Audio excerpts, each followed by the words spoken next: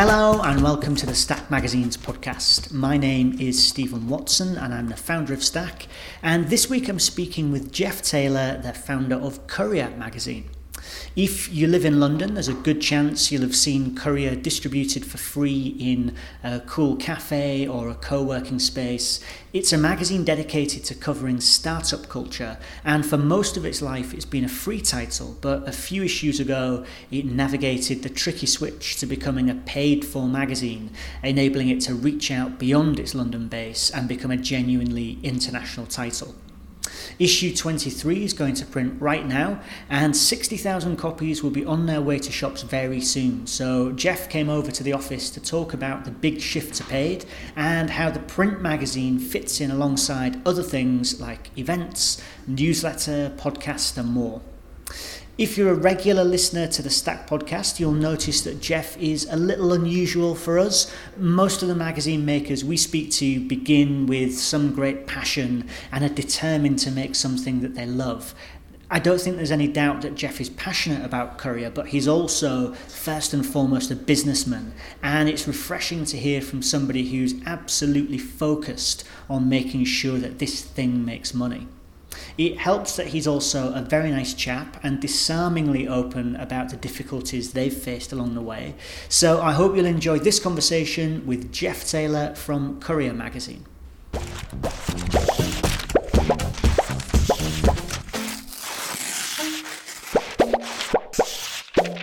All right, Jeff, thank you very much for coming over to Somerset House. My pleasure.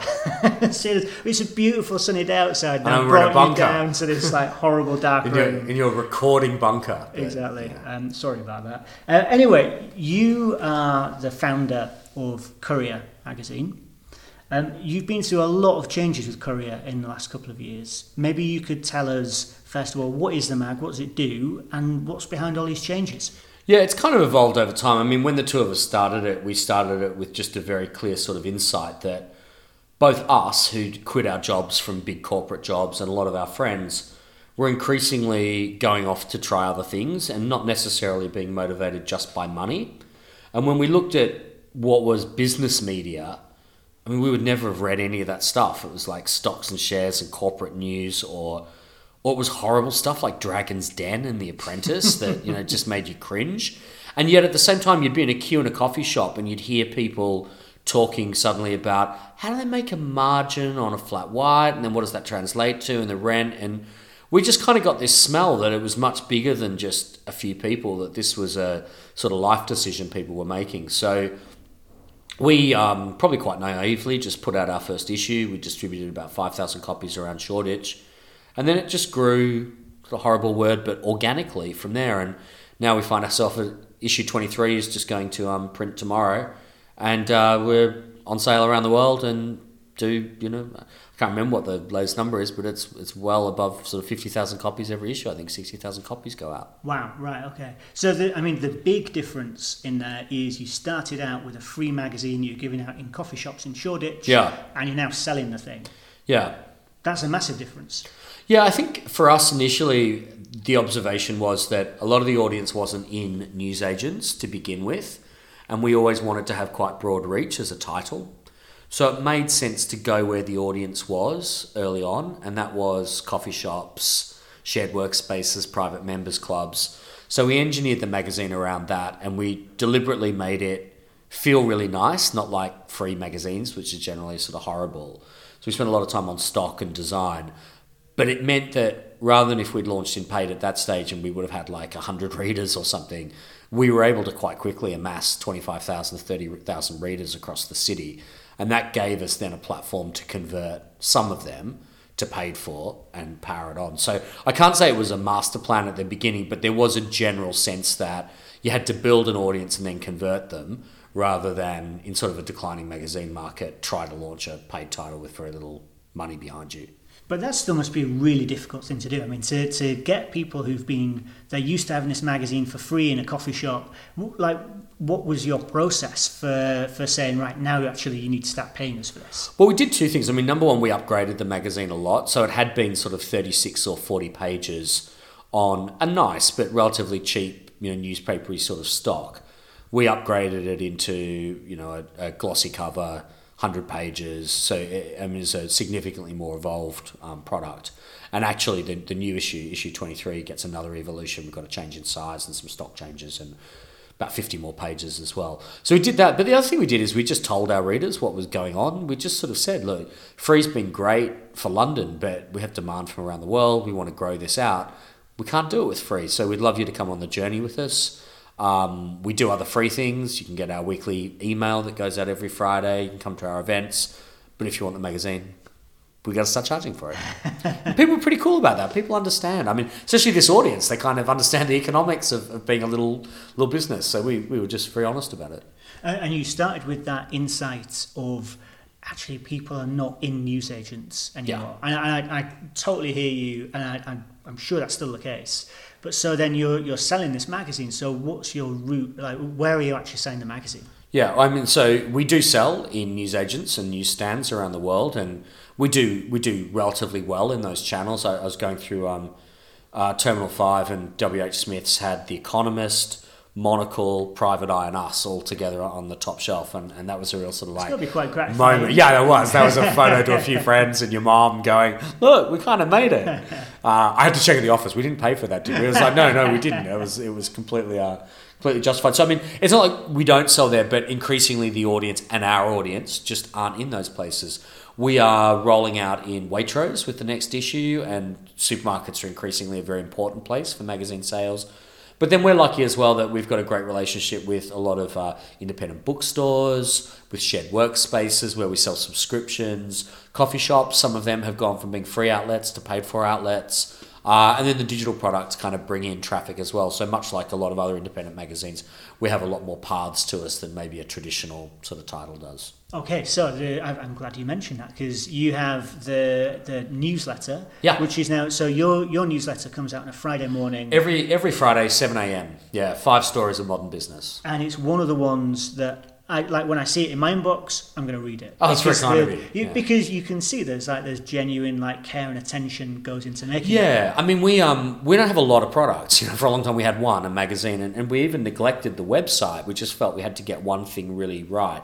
And when we thought about doing the email, we actually spent probably 5 or 6 months developing it as a product.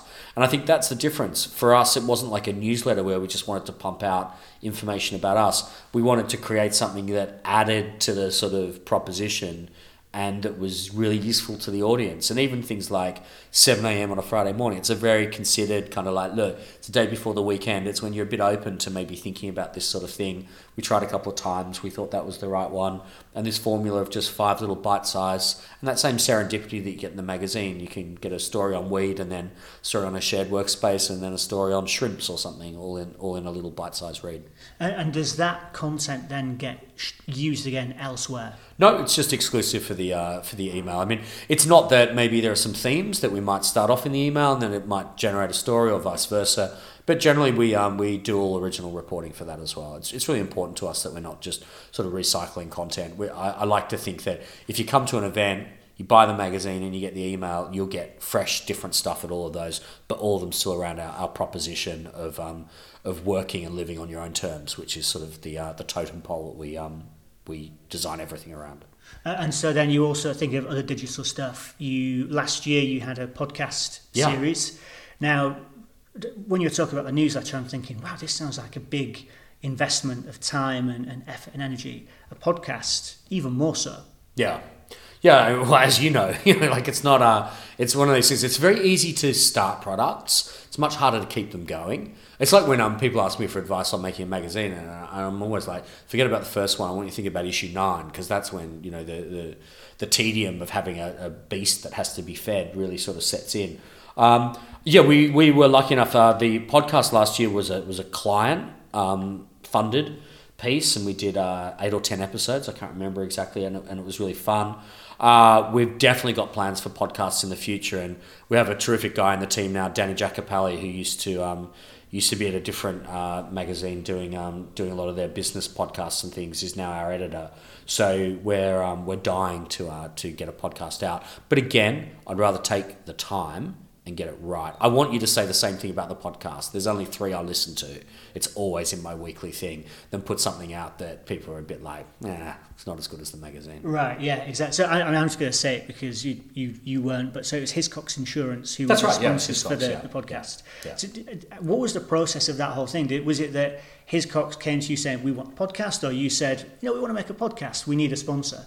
So no, we've had a relationship with Hiscox for a few years, and of course the side of the business that readers don't see is we do quite a bit of work for brands as well. It's my background was as a marketing director, and before that in agencies. So what's quite nice about the relationships we have with clients is it's often much more than just an ad deal.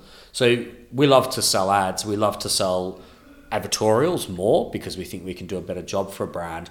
But what we really like is when a brand sits down with us and together we understand what their objectives are, and then we design a campaign of things. And in the case of Hiscox last year, there was I think a 20-page supplement, there was an advertorial series, there was a series of events, there was the podcast series, and it all came together to kind of build a proposition around growth and managing risk during growth. So the podcast was something we proposed as part of that. And so very often we see with independent publishers, they have the agency as part of what they're doing, and actually it's the agency that brings in the money, and the magazine and the other stuff are kind of like shop window. How does that sit with Courier? Yeah, no, we're the complete opposite of that in that. So that you do the agency work for the love. we do the agency work to fund the magazine, but to fund the growth of the magazine rather than bringing in investment. So we're very lucky that the territory we're in, and I guess the path that we found, meant we were able to make a profitable magazine from quite early on. And I say lucky because it's hard for a lot of titles. We're lucky that there's a lot of people who want to spend in our territory. Also, I think having come from that world, we understood how to get into media agencies and sell, and how to get clients on board. So we've always been very fortunate that we could bring in a good amount. But to grow the business, you need to do more. And so in the early days, we would do any sort of ad hoc creative. But now very much the agency is just a brand content support to the magazine. And so in the case of Hiscox, they're not buying unbranded stuff. It's all Courier branded. We're just extending the relationship outside of the magazine and bringing it into other forms as well. And so has it been the case then that the magazine needs to actually stand on its own feet from the start, or was it supported? Well, I mean, in the very early days it was supported, but my feeling is every product line has to be profitable in its own right. You don't subsidise one product line with another product line if you can't. In a world of declining print advertising revenue, if you can't make it profitable now, you probably won't be able to in a year or two's time. So every 6 months or so, we sit down as a team and we look at what we do, and everything has to justify its existence, even the magazine. If it's not making money, or if it's not building the brand, or it's not right, well, we'll get rid of it and we'll do something else. Nothing is a sacred cow. And so when you're having that meeting, or you're looking at the stuff that you're doing, what is it that makes you want to be in print? So you actually have several avenues to reach people. Print, I'd imagine, is probably the most expensive of the lot. Why is that the right medium? Yeah, it's funny, and it's a real sort of, I think you and I have had this discussion in the past, that a lot of the magazine industry kind of fetishizes print, and it becomes this whole, print's amazing. If I'm perfectly honest, I couldn't give a shit what the medium is. I think we've always tried to choose the right medium for the story we're trying to tell. And I came from quite a heavy digital background before this, so I'm certainly not anti-digital in any way. Print felt like the right place to create an immersive, evocative, but still kind of authoritative long-form format. And I think that's the case even now. Whether it can be economically viable in the long run, who knows? I suspect it can. I think as newspapers die, there's still a place for magazines. We won't have anywhere near as many titles. But I think the stuff that we're doing in the independent world has a much better chance of succeeding than the big brands. But if something changes, I've got no problem reconfiguring it. I think what makes Courier is our authority, our authenticity, the way we go about finding and telling stories, the values that we bring to it, whether that's on paper or in film or audio. That's just details, really.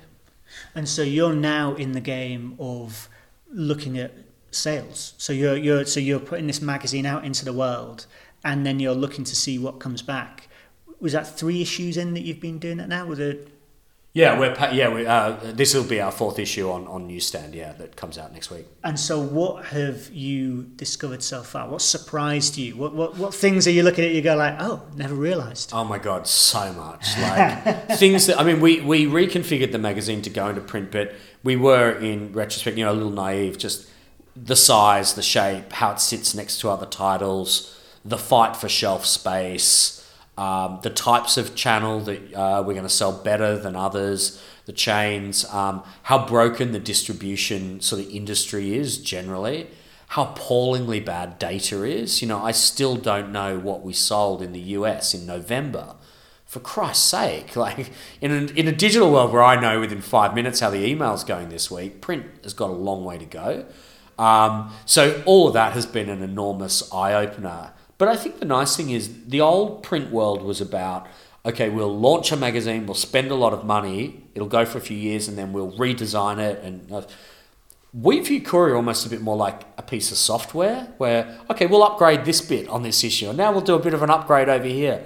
So it's always evolving. So when you get this issue in your hands, it's actually changed size again. We've knocked the size down a little bit. We've added 50 pages in. We've given it a redesign, and that'll continue. We just see it as an organic product. And I think that's how you keep adapting as we learn more whilst we're out there. We're also very lucky that we have a lot of loyal readers, so we actually get really good feedback back about what's working and what's not. So that's interesting. When you said about size and on the, fighting for space on the newsstand, I assumed that you meant you making it bigger so that it can stand out above the others, but you've actually gone smaller. Well, it's funny, like we had this conversation in the office where the commercial guys want to go as big as possible. If it was up to them, we'd probably be the size of Victory magazine because advertisers love big space. The editorial team would like things, and the design guys would like it to be quite sort of neat and tight and whatnot. But we write a lot of words, and that's a challenge for us. And one bit of feedback has always been that Courier is not the easiest to read. We have a fairly small point size, etc. So we kind of decided to nudge it down a little bit based on the utility factor of, look, if you give us £5, I want you to get the best value you can out of this. And that means it has to sit comfortably in your bag. You have to be able to tuck it under your arm with your MacBook or something. It's just big magazines are not practical magazines. They're great for sitting on a coffee table or whatever, but they don't actually get read. We want Courier to be treated like, I love it when a friend of mine the other day sent me a photo. She found a copy of Courier in a shared workspace and there's notes all over it. And that just makes me so happy because so many magazines, I suspect, don't get read. When we do reader research, we don't actually so much ask people what they like and what they don't like. We ask them what they recall. That's the best way to test whether people are actually reading you or not. And I get very excited when I see the level of recall that we actually get from the magazine. People actually read what we make. So this is a magazine to be read. What does success look like in that case? Well, I mean, beyond people reading and remembering your stuff, like when will you know we've done it? Well, I think in a way we feel that on every issue, are people happy with it? Are they consuming it? Are we getting good feedback back? Yeah, we've added more sections, more features, things like that. But at a standard level, we're pretty happy. At a bigger level, when will we have made it? When we dominate the world. No, I think when we can offer people there is more demand for this stuff yet. Our readers break down into three groups. There's people who are dreaming about doing a business, and for them, Courier is a really informative read, but also it can be a bit of escapism over a cup of coffee, perhaps for people who can't leave their full-time job or whatever. There's people who've recently quit their job and they're getting ready to go, and there's so much more Courier can do there to help people get prepared and put them on the right track. And it would be so rewarding if we were actually able to increase the likelihood of a business succeeding or something through the work we do. And then there's a group of people who are founders, investors, analysts who read us just to sort of keep up to speed with what's going on in the sector. And so long as we're delivering them the maximum that they need, that for me is sort of where we need to get to. And within all of this, you have some big conditional factors that are going to be affecting you regardless. So, I mean, Courier started in London. You've always had an identity of being based in London.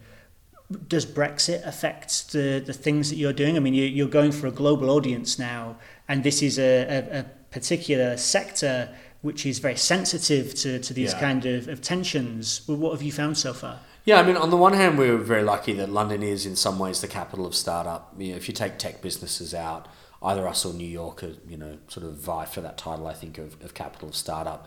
Is that under threat with Brexit? Yeah, I think it probably is. Not that any other city suddenly steals London's crown, but that there's a death by 10 cuts where Berlin gets 10% more, Paris gets 20% more, etc., and London just loses its shine. I think probably given we are rapidly evolving into a global title anyway, that's probably less scary for us, because as demand changes and interesting stories crop up around the world, we just did a story on Mongolia, so we're not sort of afraid to cover wherever there's a good story. It's just a resource thing, but as we get bigger, resources get taken care of. But always like The Economist, you pick up The Economist, it's from London, even though it's a global magazine. There's more UK news than you could otherwise justify. We'll probably always have a bit more London news, and the world looks to London for a lot of this stuff. So we're lucky like that. Had we come from like my hometown of Melbourne, I'm not sure we could sustain a local element for that long. Yeah, sure. All right, so just to finish off, give us a little look in your crystal ball. What does the future hold for Courier? Well, I'm going to use this horrible word again. We're really into sort of organic growth. So every issue we just try to peg out a little bit further. So we are on sale now in about 25 countries around the world, but in some of them they're just baby steps. So we just went into Barnes & Noble across the US, we've gone into Hudson News across the US, we've just gone into Japan with this new issue. So just gradually getting it out into more places, finding which countries work for us, which countries don't. It's funny, like Germany can be very strong for us, but then Spain is weak, and things that you don't know till you get out there and try it. So that's really important. We want to expand digital a whole lot more. We have a lot of video DNA in our business. We've produced films for years for clients. I'm just itching to get some video out there.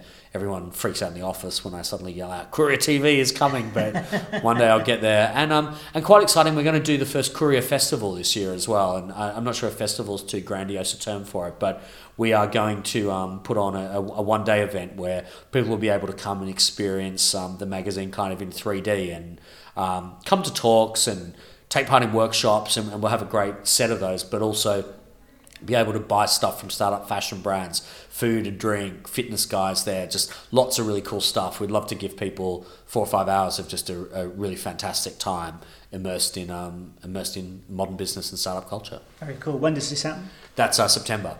In September. Okay, well, I'll look forward to seeing that and look forward to seeing this new issue you got coming out. Awesome. Thanks, man.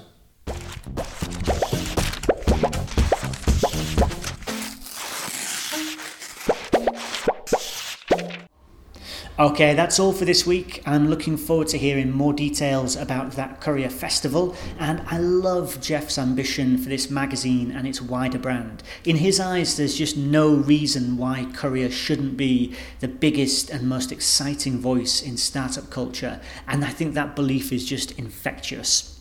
As I said at the start, Jeff is kind of an unusual character for these podcasts, but take a look back to our archive and you'll find loads of driven and dedicated people speaking about the magazines they make. And if you follow us on iTunes or SoundCloud or wherever else you get your podcasts, we'll be able to deliver next week's episode as soon as it's ready. Thanks very much for listening, and we'll be back again next week.